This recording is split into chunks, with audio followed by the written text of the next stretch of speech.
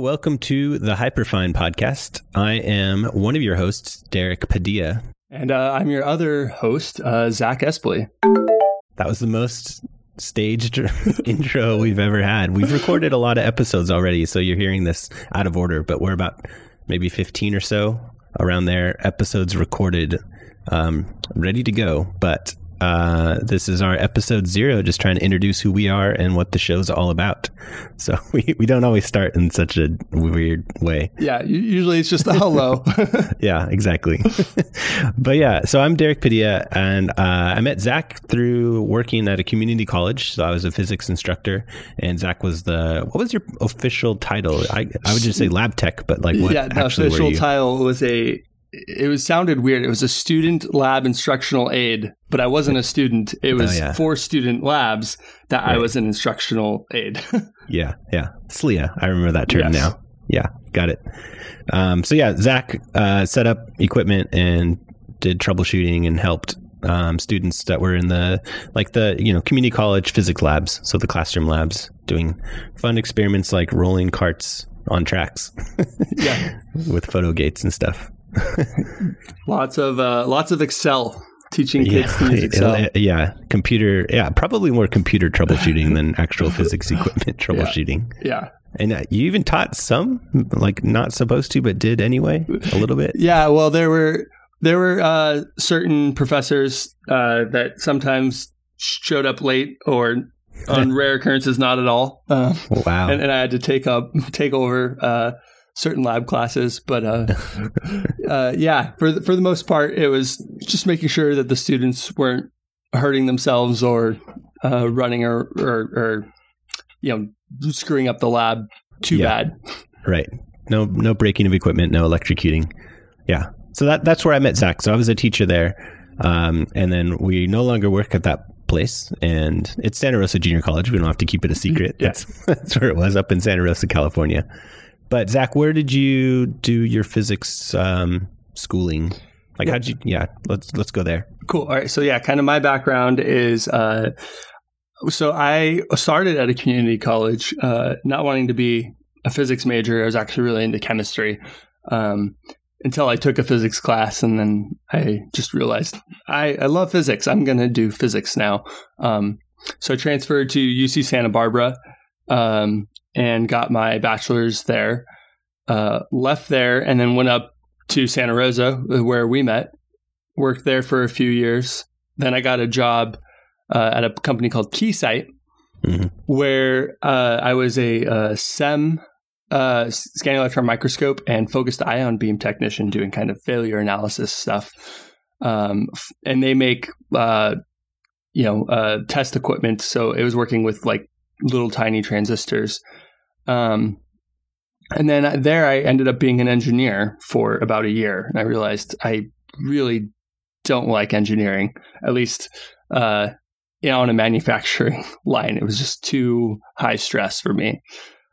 So I left there, and now I'm back at UC Santa Barbara as a instructional lab manager now.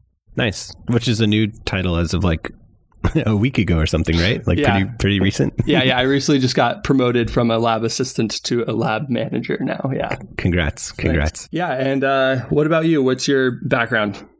Let's see. I started with my physics degree as an undergrad from San Diego State, got a bachelor's. I toyed with the idea of going to law school and changed my mind pretty last minute and wanted to get a master's in physics instead. And San Diego State, they knew me, so I went in and said, "Hey, can I get a master's here?" And they said, "Yeah, take the physics GRE." Or did I even have to do that? I had to take the regular GRE, not the physics. Oh, wow. To get into a master's in physics at San Diego State. Yeah. So I did that, and started straight away out of my bachelor's into a master's. Did that for a couple of years, and then wasn't sure what I was going to do, but decided to get a PhD after that, which is a little strange. Most people go from an undergrad straight into a PhD program in sciences, but I wasn't sure. So the master's is kind of like, well, I don't know. I'm going to bide my time for 2 years and figure it out. And it led me to getting into a PhD program. I went to UC Santa Cruz, got a PhD in physics, doing solar cell research. So I was an experimentalist, and our lab kind of bordered material science and electrical engineering and a little bit of materials chemistry and physics, obviously. And yeah, so I got a PhD in, I think, 2013. And while I was wrapping up, I was deciding, a lot of people in my lab decided to go to work in, we were in Santa Cruz, so pretty close to Silicon Valley, and a lot of them went into industry type jobs. And so that's what I think most of the people in my lab group ended up doing. And I decided, my wife is a community college teacher. That's been her goal for a long time. So she was doing that, and I was like, that looks like a pretty good gig. And I really, really enjoyed teaching as a TA, and I actually taught 1 quarter of being a graduate student instructor, like not just the TA, but the actual lecturer person that was running the class while I was at Santa Cruz. And I really liked it. And I taught as an adjunct. I taught 1 class at a community college at Gavilan College in Gilroy, California, while I was a grad student, and wrapped up by applying to Santa Rosa and a few other places, and got a job at Santa Rosa Junior College as a full-time community college instructor. And I literally defended my dissertation, and 1 week later moved to Santa Rosa to start teaching. So It was a quick turnaround. Yeah. And so that was my path to teaching at Santa Rosa. And then currently, my wife and I both left our teaching positions, and we're being online entrepreneurs, as cliche and annoying as that sounds, but that is what we do. Hey, no, it's great. Yeah, it's like, I don't have entrepreneur in my Instagram bio or anything like that, but it's still teaching related. So my wife and I do teaching consulting for people who put courses online. So anyone who wants to build a course, we help them build it and get it out there. And it's not so much for universities or community colleges online courses. It's like an individual person who wants to teach, like, for example, not our client, but one of the biggest online course sellers, which I always give the example because it's so ridiculous, is how to hula hoop. And that just makes tons of money as the standalone course that people pay, maybe $20, maybe 50 at the most. And this person just sells a lot of them, and people pay $20 to learn how to be a hula hoop expert. I mean, it looks pretty cool when you can get like the multiple hula hoops. Yeah, exactly. Maybe that's we should tick that off as one of our podcasts, physics podcast things to talk about. Yep. So I wanted to say that this podcast actually, not only did we just meet at Santa Rosa, this podcast was kind of born there. In that, you were teaching the lab course, so you'd be in the lab, and I'd be, in the lab supporting you. And so, once the students kind of got going, there wasn't a whole lot for us to do, with the students. So on the side, we'd end up doing like a little chalk talk on the, where whatever random physics question one of us saw online or thought of that day, we would just kind of, spitball about it for a while. Right. And I think that's kind of what led us to do this, right? At least that's exactly. Yeah. There's a few times where we got a little carried away and like students were waiting to ask questions, but you and I were like, busily writing on the chalkboard and completely ignoring the rest of the class. Like you and I were arguing over something and getting into it. And we turn around and students are standing there like, we need help. Yeah. But yeah, so we developed the kind of, the mode of working where start the lab and then you and I would just be like, okay, what do you think about this? And then get into a question. And then it would turn into the chalkboard and we'd end up erasing student work, like what students actually needed to make room for us to have fun. Right. But we're like, we should bottle this and capture it, and decided to record a podcast. So the episodes we've done so far have started off, some of them are like that, like a little physics puzzle, like what happens when you do this, or how does this work? And then we also use this, since I'm not in physics anymore, I need a physics outlet. And so this serves as an excuse for me to go to the library and check out physics books and learn physics that I didn't learn in my PhD program. Since I was experimentalist, didn't get into a lot of theory. And so this has been a fun outlet to get into some stuff that I'm just curious about. Like we're digging into the standard model pretty deeply. And yeah, we had a decent episode on Bell's theorem, and some other fun physics theory stuff, as well as just like what happens if you pop a balloon inside of a balloon. So fun questions that we find on the internet and different books. Yeah, and for me, I don't know if it's people that don't aren't physics majors. I don't know if they know this or not, but when you study physics, the way it's taught is here's like essentially mechanics, electrodynamics, and maybe some quantum one time through with, calculus, or like maybe not even calculus. And then you take it again, but this time you're going to use more advanced math. And then you graduate and you go into grad school and you take a lot of that same stuff again with more advanced math. So like you learn a lot of the same things, especially in your undergrad. Like your undergrad is pretty much just 4 years of learning the same things with more and more math to it. And so that's kind of where I stopped. So, it's been a while, so it's not fresh in my brain. So it's always good to review. But, outside of kind of your basic quantum mechanics and electrodynamics and classical mechanics, I don't know, there's a whole world of physics that I didn't get to delve into. And that's kind of what I get to do here. Mm-hmm. Yeah. And I went through a PhD in physics, and I never took a class in relativity, which is bizarre, but it was always an elective that I took other classes. Like I took condensed matter physics. I took, computational physics, different electives that just always somehow skirted around relativity. Obviously, I know some relativity from modern classes and doing Jackson E&M problems, but I never took a GR course. So that's something, for example, I just don't know. So maybe we'll get to it in this podcast at some point. But yeah, so all my stuff, all my research, all my learning has been in the experimental and material science. So I did like superconductors for my master's, and then semiconductors, solar cells for my PhD. So it's always been on the electronics side of things, not cosmological, not like quantum field theory stuff. So I never got into that.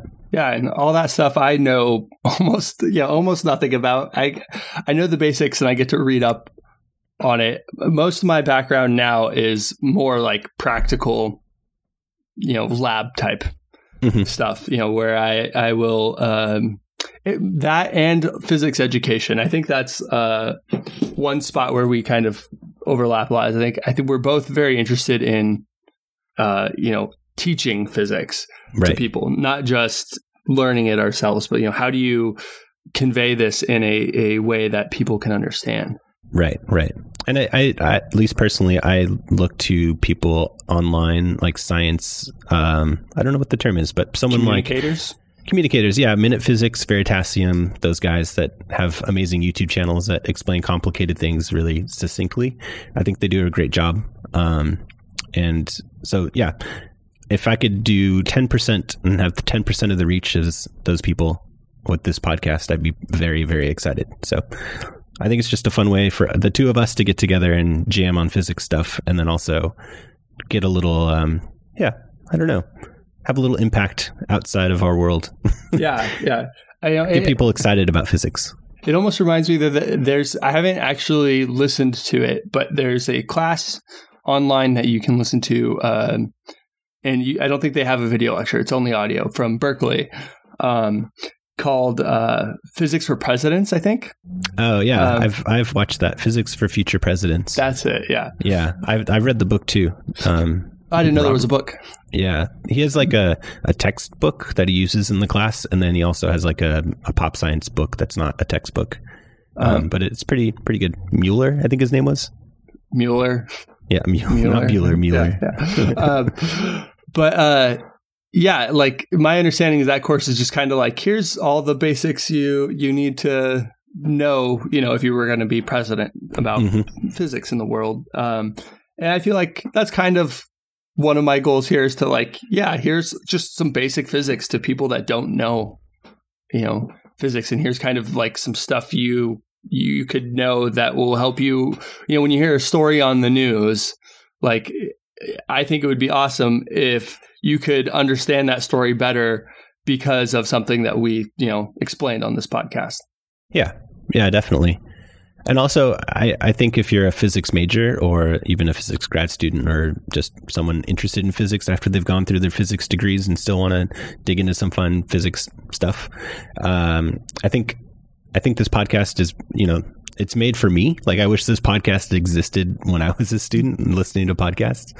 There's not a lot of, I don't know, I've searched for physics podcasts, but nothing really hits at what I want out of a physics podcast, which I think is what this is just two people geeking out on some physics stuff and having fun with it. Yeah.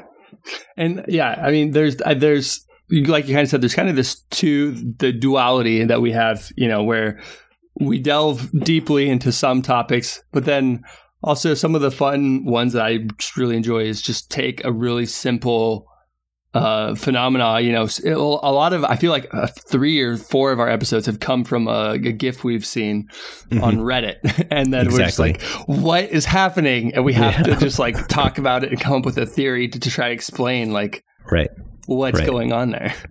Yep. Yeah, I think if you know of any good science podcasts, I'm interested. You can send them my way. But I think what makes this different, maybe there's another podcast that does this, but what I think makes this different is that we kind of are not structured. Like, we just loosely chat and like brainstorm and come up with stuff on the fly, which might be a turnoff for some people, but that's how I like to listen to my podcast, is just conversational people who can talk about stuff and feel really comfortable with it. So that's what I hope this podcast turns into, as opposed to what most science podcasts that I hear are. They sound really scripted, and they're going over news topics of reading Scientific American papers essentially on a podcast, which I'm not too interested in. Yeah, I mean, there's other science communicators out that do that sort of stuff. So, there's, you listen to Star Talk and you'll get that. I don't like that. That's not my style at all. Right. 3 Blue, 1 Brown, that guy, the math YouTuber. And I think, Zach, you and I have talked about this off air, but he has a great podcast on math and math education. I guess not so much about math, but really math education. Yeah. That's the style that I really like, where I think it's 3 people in that show, and they just jam on math education topics, which is super interesting to me. Yeah, I totally agree. Or I think like one of the early podcasts that you got me into was Hello Internet. Yeah, exactly. Which is very much that way. Yeah, 2 dudes talking. So here we are, another 2 dudes talking podcast. Sorry, everyone. It's another one, but with physics. So that's what makes us different. Yeah. Yeah. I think to engage with the audience, Zach, we haven't finalized this, but I'm imagining a subreddit, and I already started one called the Hyperfine. So the podcast is The Hyperfine, and the subreddit is The Hyperfine. So I believe it exists. Let me go to the internet and see. Dun, dun, dun, dun, dun, dun. Yep. There doesn't appear to be anything here because no one's posted anything, but it exists. So you can post there, and you could reach us on Reddit. And that's kind of a weird thing. Zach, what do you think about having a public Reddit account? Are you going to make a new one that's separate from all your history? I don't know. I don't have a whole lot of posts on Reddit. Maybe. Okay. Yeah. I don't know either. So we won't announce it here, but yeah, I deleted all my back history of shady posts. No, I'm just joking. But you can reach us on Twitter. I know that's fair game for everyone. If you want to reach me, I'm at, what am I at? I always forget. Like Tortilla. Oh, yeah. That's right. I'm at Like Tortilla. So Derek Padilla, Like Tortilla. So you can find me on Twitter at Like Tortilla. That's just also my Instagram account if you want to follow me there. Go ahead, Zach. My handle is very, very boring. It's just at EspleyZak. That's ESPLEYZAK. Mm-hmm. Not very interesting. Yeah. So Twitter is a pretty broad, easy way to get a hold of us. Instagram works for me. And I don't know if you're on Instagram, Zach. I don't follow you, so maybe. I think I am. I've posted, I think, all of 2 sunset shots, maybe. So nice. Yeah. And then, Reddit conversations. I like it just because it's like a discussion forum. People can post and have conversations without us having to interact necessarily. It's a little less pressure, I would imagine, because we have so many listeners. I know that it'd be better for us to have people talk amongst themselves and we can chime in, as opposed to adding us on Twitter every time they want to say something about the podcast. Yeah, and if you have topic ideas and stuff too, like we're always looking for interesting things to talk about. Yeah, definitely. And you probably hear some sirens because that's where I live. I'm in downtown San Diego, and there's a police station a couple blocks from me, so we get sirens a lot. So apologies. Can't do much about that in post. Those sweeping frequencies are not good for just cutting out. Right. So should we end with a brief overview of what Hyperfine means? Ooh, I did not prepare, but sure. Yeah. So the title, did I come up with it? I think I did. And I believe it was you. Yeah. I don't remember why. I was just thinking of cool physics words, and Hyperfine sounds pretty cool. I thought it was because the two hosts were really attractive. Oh, the splitting? Yeah, maybe. No. Yeah. Anyways. So, yeah. Why, how did Hyperfine, you came to you? Honestly, I don't know. I think it was just a word that popped in my head. I'm like, that's a cool physics term.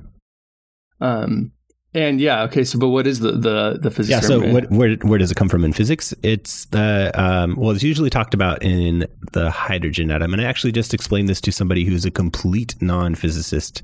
So let me explain it as I explained to that person. If you know, so you have to start somewhere. So the starting point for us is going to be the planetary model of an atom, which is not correct, but it's fine. It'll get us close. Thinking about electrons in an atom existing like planets, like orbiting around the nucleus, which is like the sun. Yeah, so, the Bohr model. The Bohr model, yeah, exactly. So each electron is orbiting at a different radius, let's say, and let's take Jupiter. So let's say there's an electron in the Jupiter orbit in an atom. Now there's something, if you zoom in on the Jupiter orbit and you look really closely, sometimes in certain situations you can see that there's actually not one orbit, like not one lane for planets to go around there. Like Jupiter could be in one lane, but actually it's two different lanes and it splits a little bit. That's the fine structure. So there's like a Jupiter plus and a Jupiter minus. So instead of one orbit, you got two tracks that a planet could go around the sun on, or electron in this case around the nucleus. So you got Jupiter plus, Jupiter minus. That's fine structure. Then let's say you zoom in on Jupiter plus, and again you get really, really close to it, and you see that it's not actually one, it's actually two. So it splits again. That's the hyperfine structure. So it's one splitting turned into another splitting, fine, and then hyperfine. That's the structure of an atom. If you get into all, like, the way you learn atomic structure and atomic spectra starts with just the bulk basic lines, the structure. What's that called? Like the Rydberg lines. Remember that stuff? Just the spectrum? Yeah, you get your basic spectrum. But if you do some things like throw in a magnetic field or consider the electron spin orbit coupling? Yeah, coupling. So consider if you consider the electron's spin coupling to the nuclear spin, you end up with this splitting of energy levels. It doesn't actually just lead to one line in a spectrum. For example, it splits into two and then splits even further when you get more and more fine-grained detail. To add to that a little bit, I'll add two things. One is there's also, if you zoom in on the sun, in your analogy there, you can get hyperfine splitting.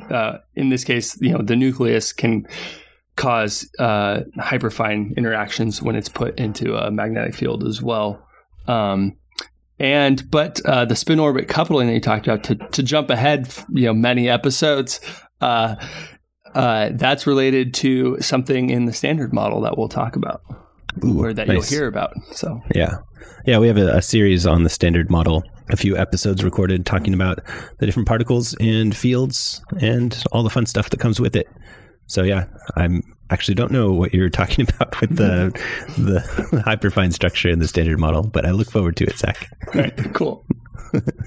All right. Well, yeah, hit us up on Twitter. I am at Like Tortilla. And I'm at Esplizach, or find us on Reddit /r the Hyperfine. Yep. Awesome. See you guys in the first episode.